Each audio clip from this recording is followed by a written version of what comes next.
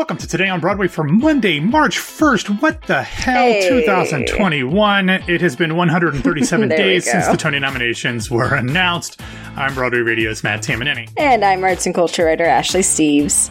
Ashley, before we get into today's episode, I want to let everybody know that there was a fantastic episode of This Week on Broadway in your podcast feeds yesterday.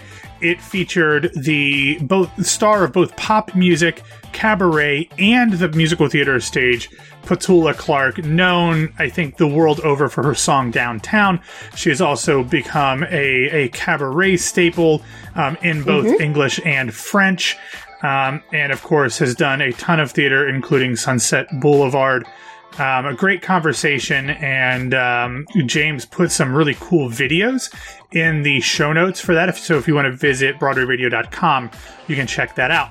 And since this was This Week on Broadway, our Patreon friends were able to join in live and submit questions and listen to the interview as it was happening. If you would like to be able to do that, head over to patreon.com/BroadwayRadio, BroadwayRadio.com/Patreon. And Grace and I are going to have our next Patreon-only episode where we discuss something that has little to nothing to do with theater. And Ashley, you're welcome to join if you get caught up in time. Oh, boy. This coming weekend, I think. We haven't discussed the details yet. Grace and I are going to discuss the nearly perfect 9-episode run of Marvel's WandaVision. I was going to ask if we should do a WandaVision roundtable because of the theater connections. Ooh. Yeah, Grace brought it up. It was Grace's idea. So, Ashley, I know you haven't watched yet, but if you want to watch it, we'll coordinate. And if you want to do it, you are welcome to join us. But if you want to check that out, jump on the Patreon. All right, Ashley, let's get into the news. Our first story of the week comes from Philip Boroff at the Broadway Journal, and in it, he writes that last summer, like months and months ago, current and former cast members of the Book of Mormon, including members of the OBC, wrote a letter to the production team voicing concerns about the musical's depiction of the African characters in the show. According to the article, quote, the letter addresses the challenges of differentiating between racial stereotyping and satirical storytelling, especially in moments of the show when African characters are treated as, quote, props and punchlines. In response to this letter, lead producer Ann Garofino organized a call, again last summer, with these and other company members, in which co-writers Trey Parker and Matt Stone said that they were, quote, eager to take a fresh look at the show, which opened on Broadway 10 years ago this month.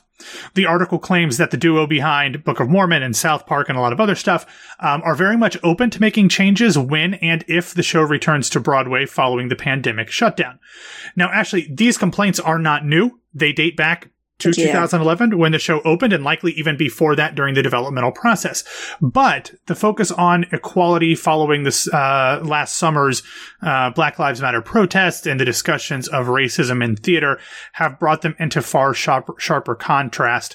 And what's interesting about this, Ashley, is that in this original letter, they actually, the members of the OBC said that they felt much more comfortable with it, having been able to have the discussions with the creative team about how they decided to differentiate between stereotyping and satire. But with a show a decade in now, you just don't have the opportunities to have those conversations because it's all about getting it in and out and turning it over and having your put-ins. So I thought that was a really interesting pulling back of the curtain. And the article also talks about how Robert Lopez, who co-wrote the score, really did a lot of deep dives into Ugandan people and was able to kind of bring a lot of that discussions to the actors during the developmental process, which obviously doesn't happen once the show is up. Sure.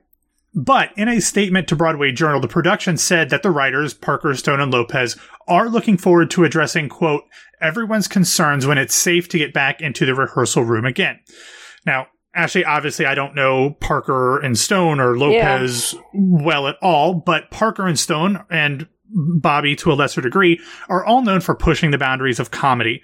But in the little that I know of them, I don't think that they are adverse to change and reflection. And I don't think that for the most part, I think especially Parker and Stone are fine with like attacking individual people who deserve it. I don't think they are really well. But my point is like, I don't think that they're really here. Like, I don't think their goal is ever to do something that is racist or anything like that. No, I think they have done that. I rarely think that's the actual goal. Right. And I think that they're when something like that happens, I think they're open to hearing it. But I hope, should the show reopen on Broadway at some point, that the creative team will take these concerns seriously. And honestly, this is what we've been talking about. Put this year-plus layoff to good work and to good use, and, you know, take the opportunity to change with the climate of the country. I just don't reopen it. But that's not a question of race, and that's a question of money, and that's beyond. That has nothing to do. I get that, but if there's like, first of all, if there's a line here, which everyone has been discussing since the shutdown and since the Black Lives Matter protests this past spring and summer, if, you know, looking at Book of Mormon and whether people believe it's racist or not, which it is, if a show is that controversial that we're having these discussions at this point, you know, talking about actors that have had the discussions with the production team and creators and everything, that's great, but the audience is not looking at that. The audience doesn't really have that insight. They're coming into a show without, okay, well, here's the minutia of everything. Here's the minutia of the Ugandan people. Like, the audience is not coming into that. So you're bringing back a show that is, you know, has a lot of controversy. You know, people have been calling it racist. Again, it is racist. And we've had this these months and months of protest, which has still not been met. I mean, the Broadway League has not responded to any calls from, like, We See You White American Theater, and similar organizations. Like, there's been no response. So if they're not going to respond in a way that's substantial, you're still bringing back a show that everyone is calling racist, and that audience members are not going to have, like, that insight to, like I already said. I think it's a very difficult thing. And, you know, I kind of, as I was mumbling when you said that they don't attack people who don't deserve it. And that's always the thing about satire, is that, you know, the goal is that you should be punching up, not punching down. And Parker and Stone have not been especially good about that. They've been good at apologizing for it, like 10 years later. You even look at something like Al Gore and, you know, everything around South Park and Al Gore, and just really making a mockery of him for climate change. And then years later, they're like, oh yeah, that was actually stupid of us. Like, I think obviously the goal is to go in and, you know, make these satirical observations, but that doesn't always happen. And I think that's what's happened with Book of Mormon. It's Book of Mormon versus, you know, anything Mel Brooks does. Or even with anything Mel Brooks does. Like, I always want a producer's revival, but could the producers be put on at this time without similar claims being made? I don't know, and I don't really think so either. I think we're going to get that anyway, but that's just me. Matt. I think we're going to get both of these shows opening shortly after when Broadway does. But yeah, I have said that I love the South Park movie, but that is the extent of my... I adore the South Park movie. Yeah, but that's the extent of my South Park knowledge. I've never seen an episode of the TV show. Wow, okay.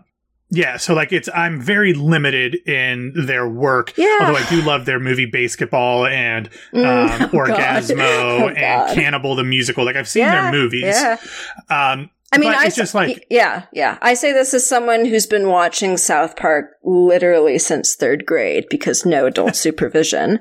Yeah, I would never have been allowed to watch it, no. I mean, I probably wouldn't have been either, but where were my parents? We just don't know. But that's the thing. Like, I say this as someone who's been a fan, less so in recent years, but has been a fan for a really long time, and has watched them make these blunders over and over again. Not just blunders, but huge errors of judgment when it comes to satire. Yeah, and we'll see what happens. Like I said, I think the money of this show is what will keep it around. And, you know, even if it's not on Broadway, I think it'll still get done whether it's tours or eventually it'll get released to regionals, and whatever its next incarnation is, I hope that it'll take a look at that script to see how they can change it for modern audiences. It's one of the most successful shows of all time. It's not going to just disappear off the face of the earth. So something has to be done. Whether I think that should be on Broadway or not is an entirely different conversation, which it shouldn't be. Yeah. All right, Ashley, let's take a real quick break to talk about our sponsor. We are welcoming back our friends at Audible.com. Yay! For the folks who have been living under a rock for the better part of a decade, let everybody know exactly what Audible is and what you can do with this fantastic platform. I got this. So Audible is the leading provider of spoken word entertainment all in one place.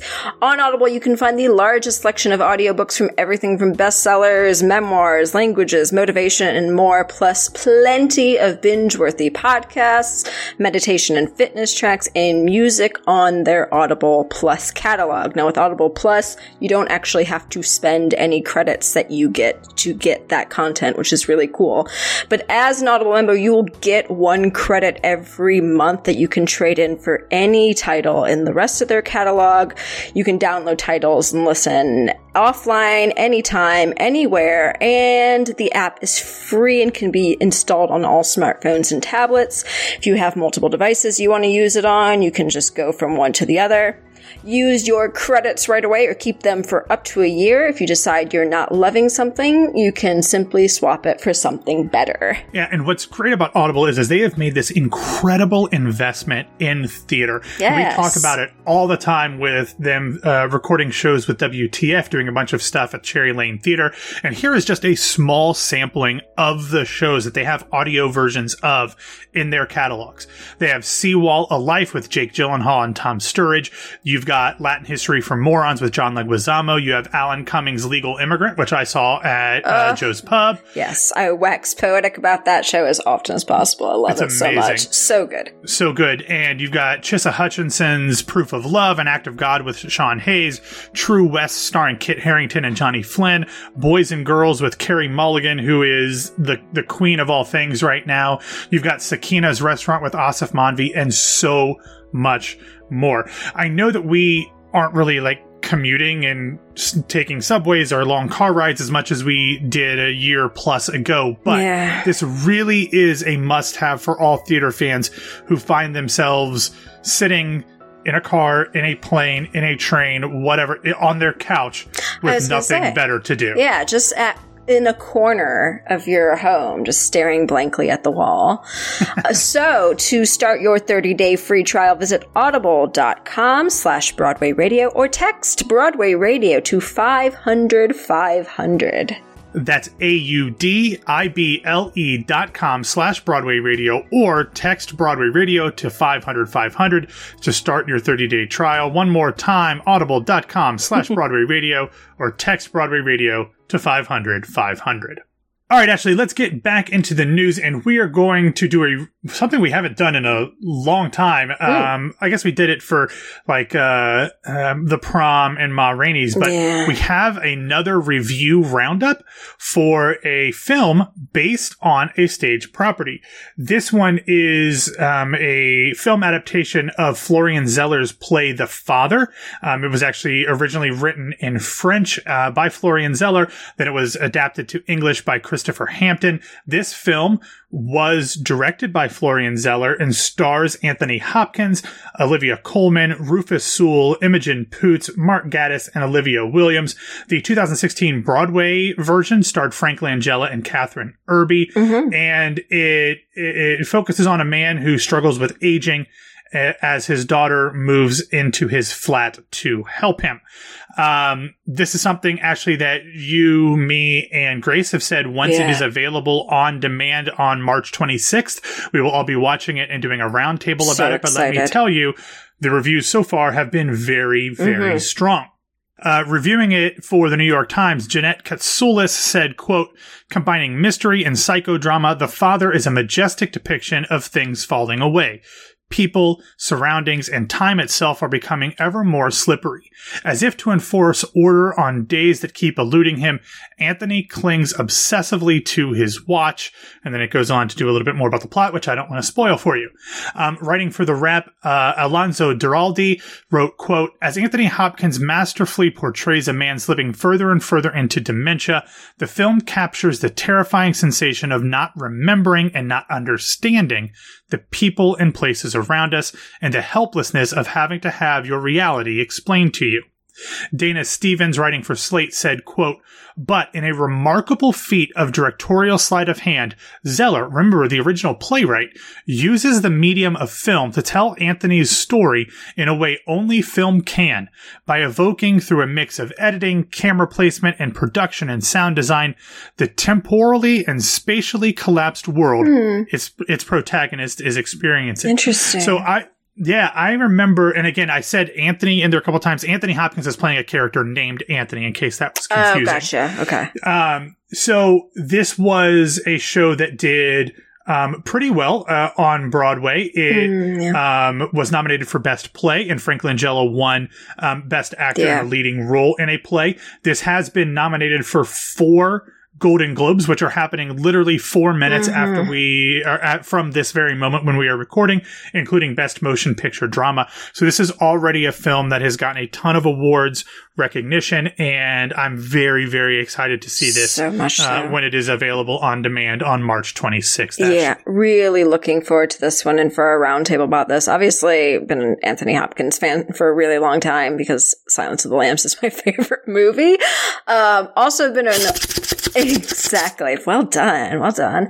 Also been an Olivia Colman fan for a really long time because I'm, huge into British television. So knew her from Peep Show before, she became big on the US circuit, which is extremely thrilling to me. This is, when the news came out about this, maybe last summer when I was writing casting about it and they announced this casting, it's been on my radar ever since. So I'm so glad to see it getting the reviews it clearly deserves. Yeah, absolutely. Can't wait to talk about it. All right, Ashley, let's get through some real quick news here. Last week, I think you and I talked about the New York report that showed a tremendous loss of jobs amongst arts workers in the Big Apple. Well, on Thursday, a similar report was issued by Otis College in California that said that between February and December of last year, quote, total job loss in the creative economy workforce reached about 13% statewide and 24% in Los Angeles County. During those 11 months, California lost 175,000 jobs in the creative industries, which includes architecture, creative goods and products, entertainment and digital media, fashion, and fine arts. In response, U.S. Congresswoman Karen Bass, who represents part of L.A., said, quote, there is no economic recovery in our area unless a working creative engine is driving it. Congress must provide additional assistance to the creative economy and its millions of employees. Bass was part of a panel of arts advocates and elected officials on Thursday, which you can read more about in a Los Angeles Times article in the show notes.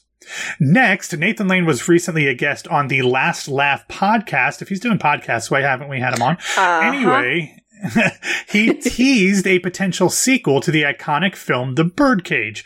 Of course, the film was a Miami-based adaptation of the original stage play La Cage aux Folles, and Lane said that this potential sequel would be a way to honor his late co-star Robin Williams and for his character, and the one originally played by Hank Azaria, to have a new adventure by going to Guatemala.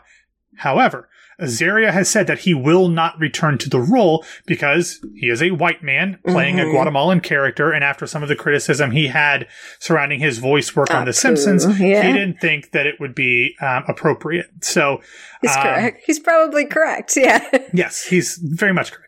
And finally, Ashley, normally I would have ended with the Birdcage story. I would have put that last because it's such a great movie, and I know how much you love Nathan Lane, so we could have talked in depth about it. And I'm obsessed with the Birdcage, so we literally could have talked about it for about 50 straight minutes, and I'd be delighted. But instead, the final piece of news that I've got today is the fact that Stephen Sondheim, John Weidman, Jerry Sachs, Paul Gimignani, Michael Starobin, and 11 members of the original off-Broadway cast of Assassins will participate in a free online event with Studio 10 in Franklin, Tennessee. That's TEN. Now, you might be TENN. asking yourself, why would that incredible group of people, which includes Victor Garber, Greg German, Terrence Mann, Annie Golden, Lee Wolkoff, Deborah Monk, and more, be celebrating the 30th anniversary of the show with Studio 10 Theater Company, TENN? Well, the artistic director of said company is none other than Patrick Cassidy. That'll do who originated the role. Yeah, that'll do it. Who originated the role of the balladeer in the show. The event will happen a week from tonight, Monday, March 8th at 8 p.m. Eastern Time. And Ashley, I've said this before. I love Into the Woods. I love Merrily. Yes. I love Follies. Yes. I love Sweeney. Correct. I especially Correct. love Sunday. Correct. But I think that Assassins...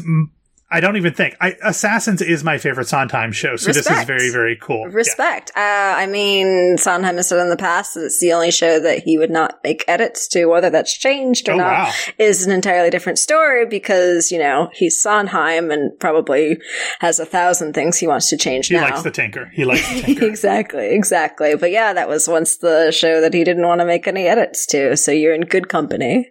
See what I did there? So good. Yeah. I forgot Company in my list of shows that I love, of course. Very dare you. I couldn't list them all. I mean, I could have, but it would have, we're running out of time. But this is very cool. I grew up on the Assassin's Cast album. That is like decades for me. Maybe not 30 years, but pretty close. Like 25-ish years I've been obsessed with that. And I still say that Unworthy of Your Love might be the most beautiful melody that Sondheim's ever written.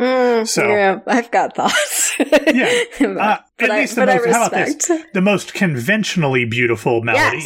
Yes. I'll allow that. I like that. That's the type of melody that Jason Alexander's character in Merrily wanted him to write. Exactly. It's a tune you can hum. Melody. Anyway, all right, let's get into some feel-good recommendations. We have been talking about this event that is coming up tomorrow, March 2nd. It is New York Theater Workshop's Gala 25 Years of Rent Measured in Love. They have released a sneak peek of it, so check that out. And then finally, the great and the good, Brian Stokes Mitchell with Seth Rudetsky's guest this weekend on his live concert series. They have gone to a new schedule. They do the live version at 3 p.m. and a re-air at 8 p.m. So I watched it live. Stokes did a lot of great stuff from his catalog, including he sang Stars, which he did. He played Javert at the Hollywood Bowl. Yeah. We have that in the show notes. He also did,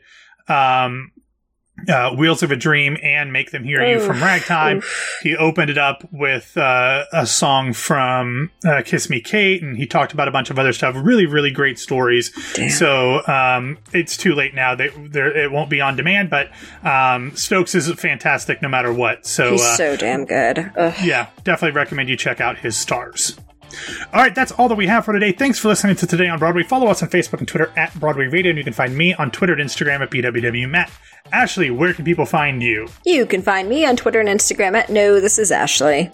So everybody, have a wonderful week. Have a wonderful first day of March.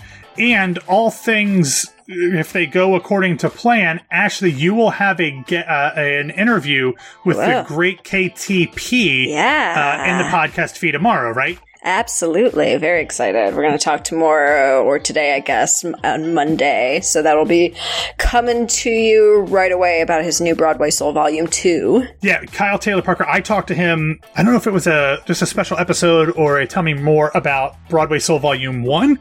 Now you're going to talk to him about Broadway Soul Volume 2. Yeah. They are, I loved Volume 1 so much. I got on his Kickstarter for Volume 2. They're really, really fantastic albums. I highly recommend them. Exceptional. All right, everybody, have a wonderful day, and we will talk soon.